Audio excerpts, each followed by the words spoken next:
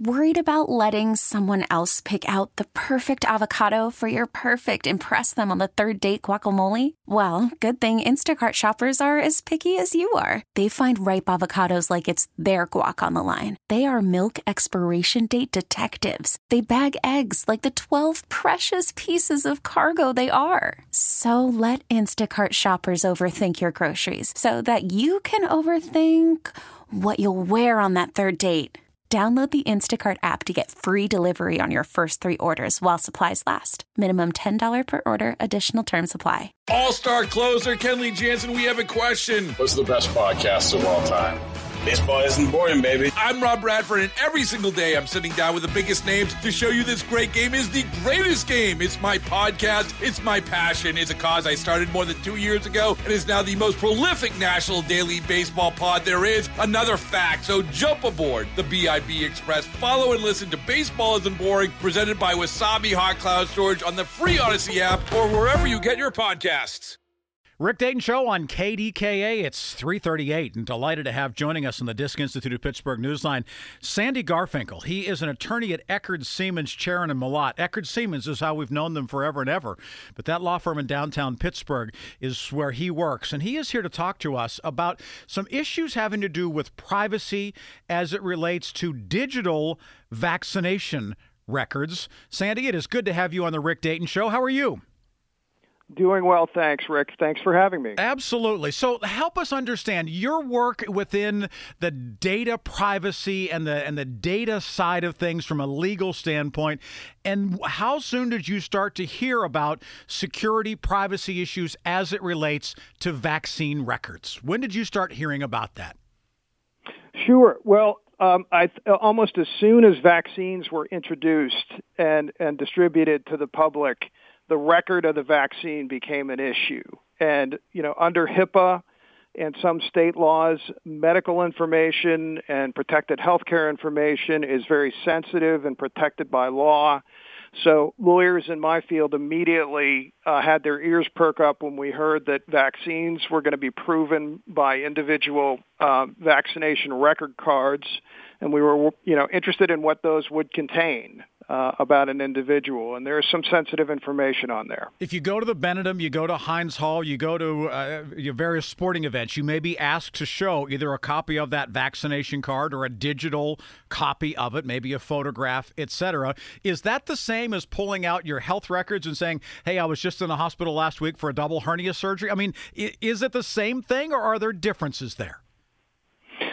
There's somewhat of a difference. I mean, I think there is a public health interest that a lot would say that justifies you showing you're vaccinated. It's not just whether you got a knee replacement; it's whether or not you can infect the people around you with a virus that could hurt them. And so, there's a distinction to be made there, and it's also the type of information that's on that card. If you look at your vaccine card, it has a bunch of sort of gobbledygook about, you can clearly see what flavor of vaccine you got. Is it Pfizer? Is it Moderna? And where you got it and when you got it. The rest of it's kind of hard to interpret, but what's on there under your name is your date of birth. Which is an identifiable characteristic, right? I mean, that would seem to me to be a data security issue. Exactly. I think that, there's something that can be gained from knowing what vaccine a person got, but really the more immediate issue is they've got your name and your birth date on this card. And so if somebody sees it, those are pieces of a puzzle that can be used to assemble a fake identity for you. If they've got other pieces, they can put that together and do identity theft, in part because your name and birth date are on that card. So the lot that the Pfizer vaccine came out of really doesn't do them any good. They're much more interested in the fact that this is Rick Dayton, this is his date of birth, and they can use that to assemble something else. That's correct. Okay. That's the more immediate danger. What about people who say, well, I'm not going to carry my card because I'm going to keep it at home in a safe deposit box, or I'm going to keep it in the filing system. I don't want to lose it. But they take a picture of it and they put it on their phone. It seems to me that it wouldn't be all that hard. A, you lose your phone. B, somebody hacks your phone. That information is out there too. Is there a better way to have a digital copy of it without just taking a photo? Yes.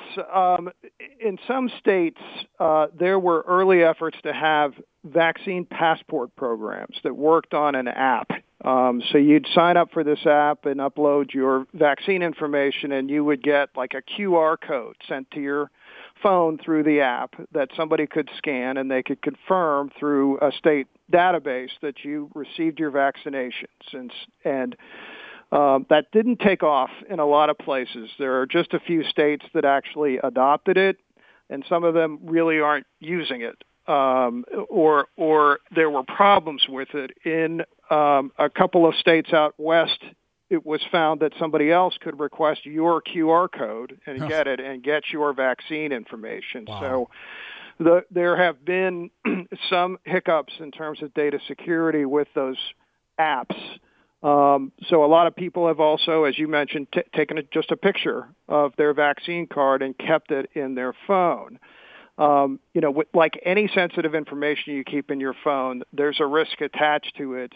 When you go to some place and attach to public Wi-Fi, there's always a danger that that's phony Wi-Fi and somebody is getting you to connect to it so that you will download a virus and give them access to your phone.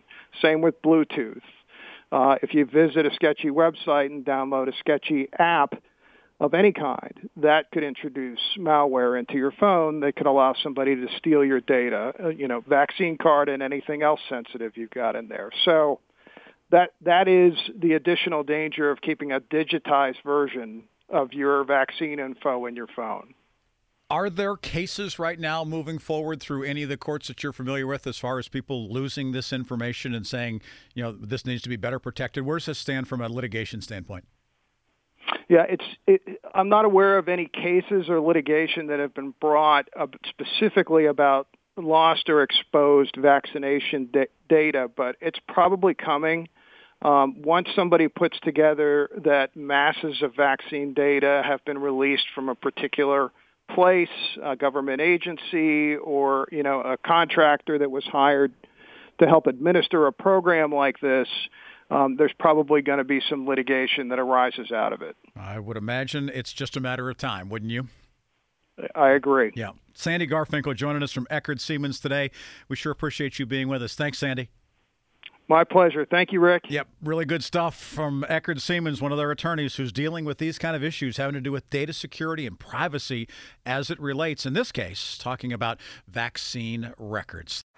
Baseball is in full swing. NBA playoffs are heating up, and your NFL team is gearing up for training camp. Listen to the latest on the teams you love here on the Odyssey app. The biggest sports radio stations in the country, providing unrivaled local coverage of their teams, all in one place. Exclusive interviews with players, coaches, and team executives, streaming live and always available on demand. Stay in the know with your favorite teams right here on the Odyssey app.